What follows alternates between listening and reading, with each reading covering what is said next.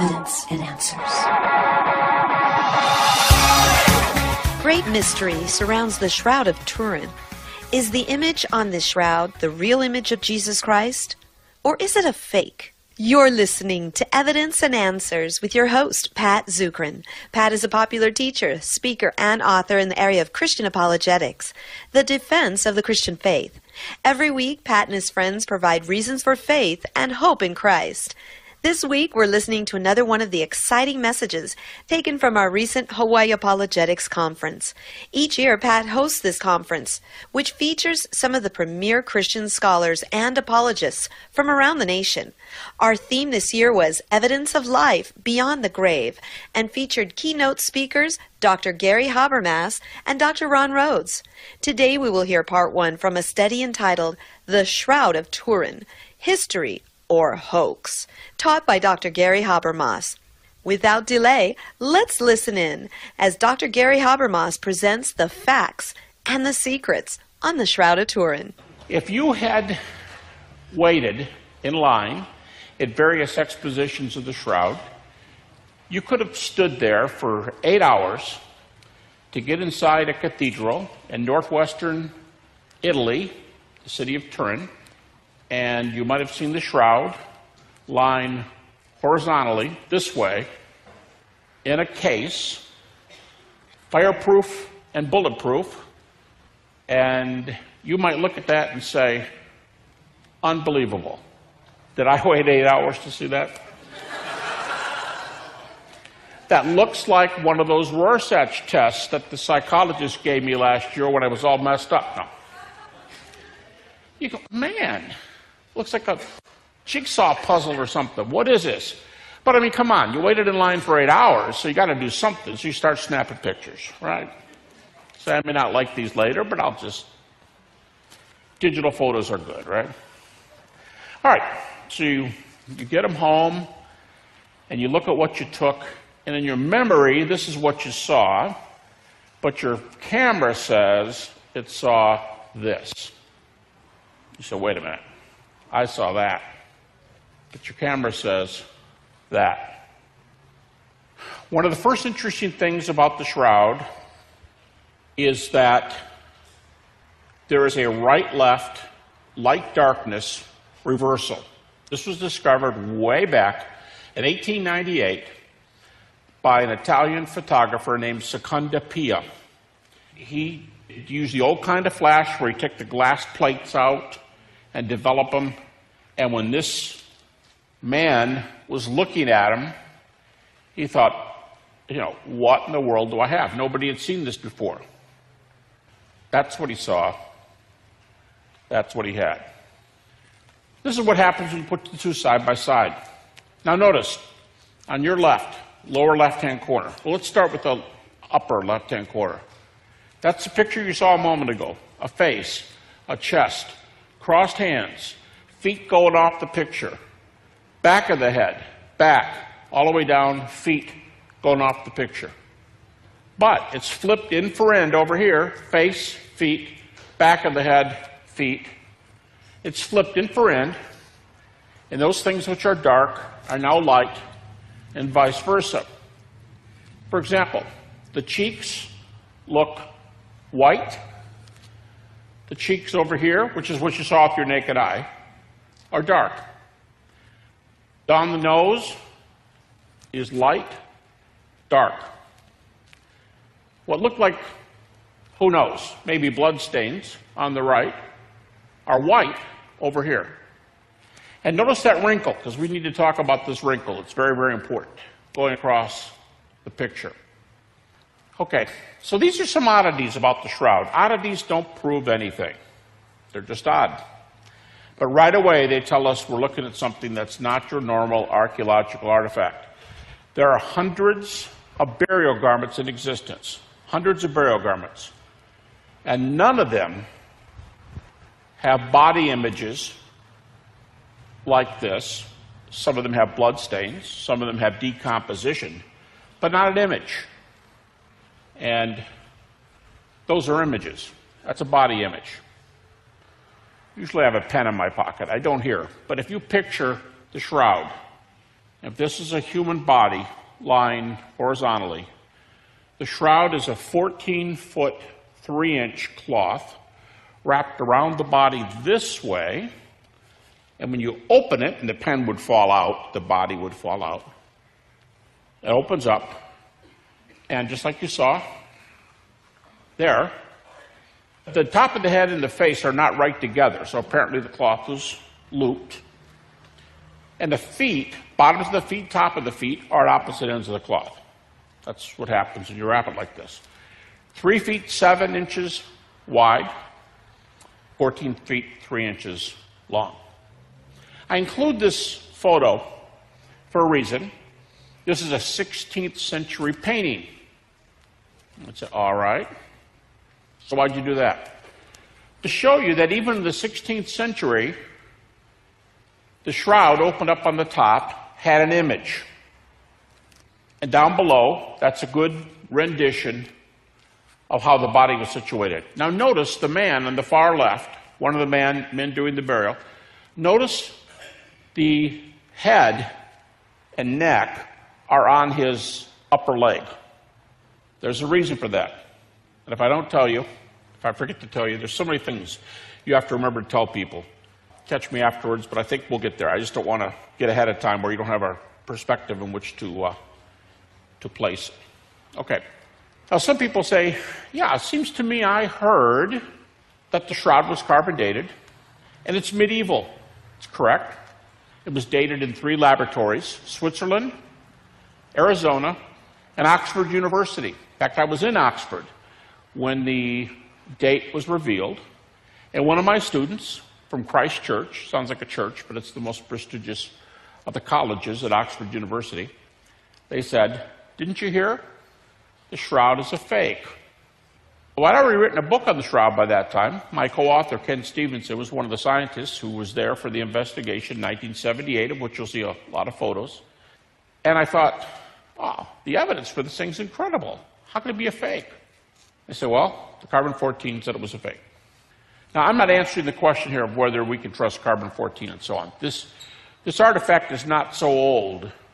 Usually we say carbon-14 only works back to a certain date. It can't go back forever and ever. That's the problem. This isn't old enough to be affected by that kind of argument. But this chemist, he was the chief chemist on the Shroud of Turin team, Raymond Rogers, Los Alamos Laboratory, University of California, and he wrote an article called Studies on the Radiocarbon Sample of the Shroud of Turin, published in the secular chemical journal Thermochemica Acta, 2005. Now, people might say, wow, he's just one of those prejudiced guys that believes in miracles. Really? The abstract at the beginning of the article, which tells you what's in the article, and right at the beginning of the article, he starts like this. Dr. Rogers says, don't give me any baloney about miracles.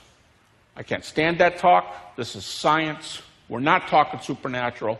I'm talking about an artifact. I'm a chemist. I put these threads under a microscope, and here's what I saw. This is from the abstract. In 1988, they did some testing on the shroud, and the shroud was dated to between 1260 and 1390 with a 95% accuracy projected. And this prompted questions about the validity of the sample. Why? Because there's a whole lot of tests run on the shroud, thousands of scientific photos taken in 1978, and all the evidence points to something quite extraordinary. Only the carbon-14 over on the negative side. He said, well, a lot of people just wondered what's going on here. Preliminary estimates indicate a much older cloth. Now, in my copy here, the top of that's in black, so you get a perspective. The bottom of it, I highlighted in red. And here's what Dr. Rogers says. Observations prove that the radiocarbon sample was not part of the original cloth on the Shroud of Turin. The radiocarbon date was thus not valid for determining the true age of the shroud. But what do you mean? That sounds pretty easy. Well, he's a chemist. And what he did was, he had sample threads, because he was part of the 1978 investigation. So he had threads from the cloth, and he had a thread from the 1988 carbon-14. He put them together under a microscope, and he goes, look, I don't know what you're looking at. I'm not arguing anything religious or anything else. I'm just telling you, these two cloths are not the same. It's a black-white chemical conclusion They are not the same. His hypothesis was that what they took off the cloth and dated in 1988 was a sample that was 60% whatever date the shroud originally is, and 40% a medieval patch. Now, you're going to see some patches on here. In fact, those are patches. You see the burn marks up and down? The shroud was in a fire. Right next to the burn marks are like different shaped. Those are patches. Now, you'd say, well, someone would be pretty stupid if they thought that that was the shroud image. Okay, but there's different kinds of patches. There's different kinds of weaves. Let me give you an example. You go to church tomorrow, you come home, you've always told your son to change his clothes before he goes out and plays. He gets involved in a baseball game, he's sliding in second base, and he puts a hole in his church pants. Now, you've got a choice. His best church pants either become his baseball pants, or, and that's when you get an iron-on patch, that's the kind you see up and down the shroud, or you go to the store, try to match the color, get a thread, and do what's called an invisible weave. And you get in there and you do this, you know, gray pants, gray thread, still his church pants. Okay. Both kinds of repairs are on the cloth.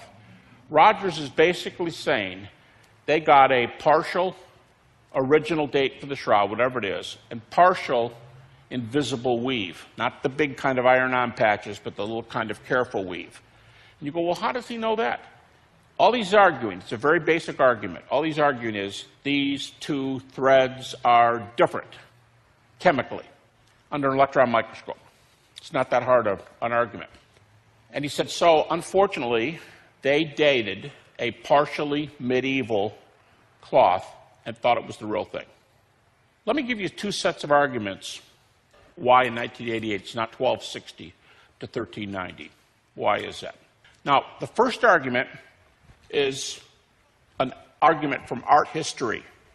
And it appears that many of our paintings of Jesus, what have come to be recognized as paintings of Jesus, were copied from this cloth. Okay. Now, I'm not jumping to conclusions here. That doesn't prove anything about the shroud. It certainly doesn't prove it's Jesus. It looks like it proved that some people thought it was Jesus, but it doesn't prove it's Jesus's. But why does that help us say the shroud cannot be 13th century? All right. First of all, let's notice some odd things about paintings. And I've got a few of them here for you. But for starters, notice the man buried in the shroud has a long, what looks like a very slender nose. Well, one reason it looks like that is because there's a blood stain right at the bottom of it, and that makes the nose look longer. But the artist, believing that's Jesus, gives him a long, slender nose. The eyes look very large, and so we have to give Jesus large eyes because that's Jesus, so therefore the painter believes. So we have to give him large eyes. The hair is parted down the middle, comes down both sides. Let's part the hair down the middle and come down both sides. Now, you can't see it. It's off the picture here. But the hair on the right side disappears behind the shoulder, and on the left side, it comes further down. Well, that's Jesus. So, you've got to have the hair exactly the same way. Now, my favorite two items are the forehead. Looks like the man in the shroud has a V-shaped mark right here. Who knows what it is? Could be a watermark, something else. V-shaped mark right here. But I mean, if this is Jesus, we've got to put a V-shaped mark between his eyes. Don't ask me what it is. We've got to put a V-shaped mark. So he paints. It's hard for you to see because of the lighting of the photo, but there's a V-shaped mark between his eyes. And then you got the beard down here. Now take a close look at that beard. The beard looks like a short, double-pointed beard. And it looks like the opening is a little off-center. Can you see that? The little part that comes down on his left side is in line with his nose. And the opening is a little bit to one side. Well, we believe that's Jesus, so we're going to give him an opening in the beard, and we're going to make it a little bit off-center. Now, there's some lines going on the throat down here, especially the one way down, just above the brown border. Well, if there's a line there, we have to copy, because this is the real thing. So the artist, if you can see it, has two lines across the throat. Put lines in there, line in there. That's Jesus. Now you could say, well, how do you know the guy who made the shroud didn't copy off the painting? Because the marks on the shroud are explainable as a fold in the cloth, or what's the triangle.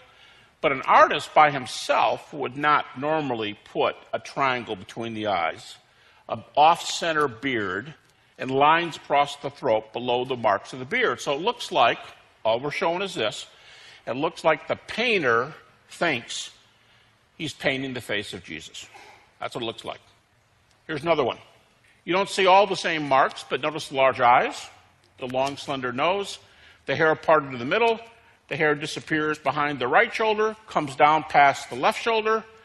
Now, there's no little opening in the beard, but it's a short beard, and of course, since there's marks across Jesus' neck, we've got to put marks across our painting. And you can't see it because of the light, but there's a triangle between the eyes.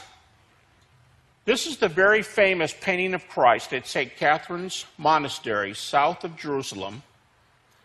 And this dates to the 6th century A.D. 6th century A.D. If this painter is painting the shroud and believes it's Jesus, and it's a 6th century painting, guess what? The shroud does not date from the 14th century A.D. So that's the value of the art history argument. It does not prove the shroud to be the burial garment of Jesus. Far from it. It shows the painter thought it was, but that's beside the point. But if the painting's in the 6th century, the shroud is not 14th century, right? You all follow me?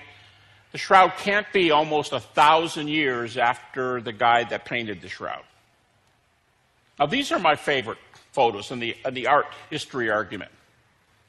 What you have here is the Shroud of Turin in the middle lower slide. Now, it's made to have a golden color so that the pictures look the same. That's not the color of the shroud. This is one of several Roman coins, the first coins in the Roman Empire, the Holy Roman Empire, the first coin to bear the face of Jesus. And they're pretty cool because for sure it's Jesus. And it says around the edge, different ones say different things, King of Kings and Lord of Lords. Notice the cross behind his head there. Now, he's alive here. He's not on the cross, but notice little markers that would tell you this is Jesus.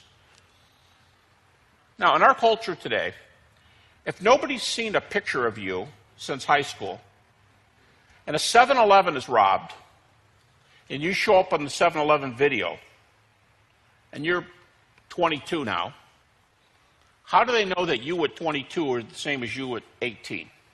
Well, you need somewhere between 40 and 70 points of congruence between the two photos to stand up in a court of law.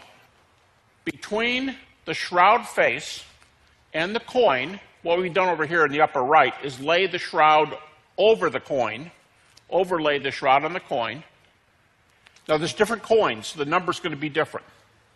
But there's between 70 and 200 points of congruence between the two images. Between 70 and 200 points of congruence. This is actually a gold coin. It's very, very small, smaller and thinner than our dime. I know one of the scientists in the team, a retired Duke University Medical School professor, he's got one of these. He had somebody find it for him, probably paid a pretty good fee, but he's got one of these little tiny coins. They're still around. It's in real good shape. And these coins are minted between about 690 and 710 AD. There's several of them. One of them, for example, is called the Trimesis. Between 690 and 710. Once again, if somebody's painting, or making the image on the coin, rather, and believing that to be Jesus, and there's between 70 and 200 marks when 40 to 70 proves congruence. 70 to 200, it shows that they probably had this in front of them. Notice, if you can see from where you are, notice the triangle between the eyes. Notice the hair in the middle. Notice the hair disappears behind the right shoulder, comes out further on this side. I love that short beard. And notice the two lines across the throat. You all see that? 2 lines across the throat. Here's the shroud image. What do you see down at the bottom? 2 lines across the throat. This is incredible. But if the shroud was around, it's the only point I'm trying to make, if the shroud was around in 700, it can't be a 14th century artifact. That's all I'm saying. Doesn't prove it's Jesus. These coins have just been for a long time. This painting has been around for a long time. And they're very, very, very much pre-shroud. What the shroud's supposed to be from carbon-14. By the way, I said there were 2 arguments. The shroud has been redated. Hasn't even been a full year. Last Easter, the news broke. It was done in an Italian university, a laser optics division or something like that, but they dated it. And guess what? The shroud image is 1st century plus or minus 250 years. 1st century AD plus or minus 250 years. There's been another dating of the shroud that nobody heard much about. It was quiet because they didn't get permission for the dating. It was done in the 80s, 1980s. And they got 2 ends of 1 thread. One was 70 AD, plus or minus. And the other one was 30 AD, plus or minus. But the guy who did the testing, I talked to people who were involved in the testing. The 70 end, he said, the scientist said, I trust the 30 end because there's some junk on the 70 end that I couldn't purify. I couldn't get it off the cloth. I couldn't purify the sample. So, it looks like the shroud, ballpark, could be the real thing. Hard to say. This doesn't prove anything so far. Over the right eye of the man in the shroud, there's some difference among scientists about this. Some say yes, some say no. But the image in the right eye, with image enhancement, looks very much like there's an object over the eye. You're going to be able to see this clearly in later photos. This is a Jewish lepton. And on your left there, there's a staff, some Greek lettering, and this is similar to the widow's mite. And this picture on your right, I just have to make sure we have the same side here. On your right is a close-up of the right eye of the man in the shroud. On your left, one of those leptons. Now, what I'm looking at here, this could also, I admit, this could look like one of those scientific tests. That may or may not be a staff on your right. But look at the letters up there, transliterated into English. It looks like U-C-A-I. You all see that? UCAI. Now, there are actually those who think this is what you're looking at are now up to 7 letters. See the other little squiggly things above the UCI around it? What you're looking at in Greek is part of the name Tiberius Caesar. And this coin, if it's what it appears to be, if, not everyone's agreed, if it's what it appears to be, is a lepton of Pontius Pilate, minted between 29 and 32 AD. But we have a problem. Josh McDowell's a friend of mine. But years ago, he published an essay, and he said, if this is Tiberius Caesar, we have a problem because his name is misspelled. What looks like a C should be a K. And Josh teasingly said, they were probably drunk when they struck this, if they misspelled their emperor's name. Okay, that's cute. Guess what?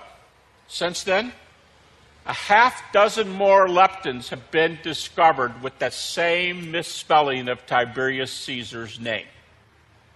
Now it's like, whoops. May or may not be. But there are a number of researchers who believe you're looking at a lepton of Pontius Pilate, 29 to 32 AD. That's the right eye of the man in the shroud on your right. All right. Oh, by the way, I don't have my slide here on this tonight, but there are also a number of pollens found on the shroud. Now, pollens are interesting. The shroud has not been out of southwestern Europe for its entire history that we know.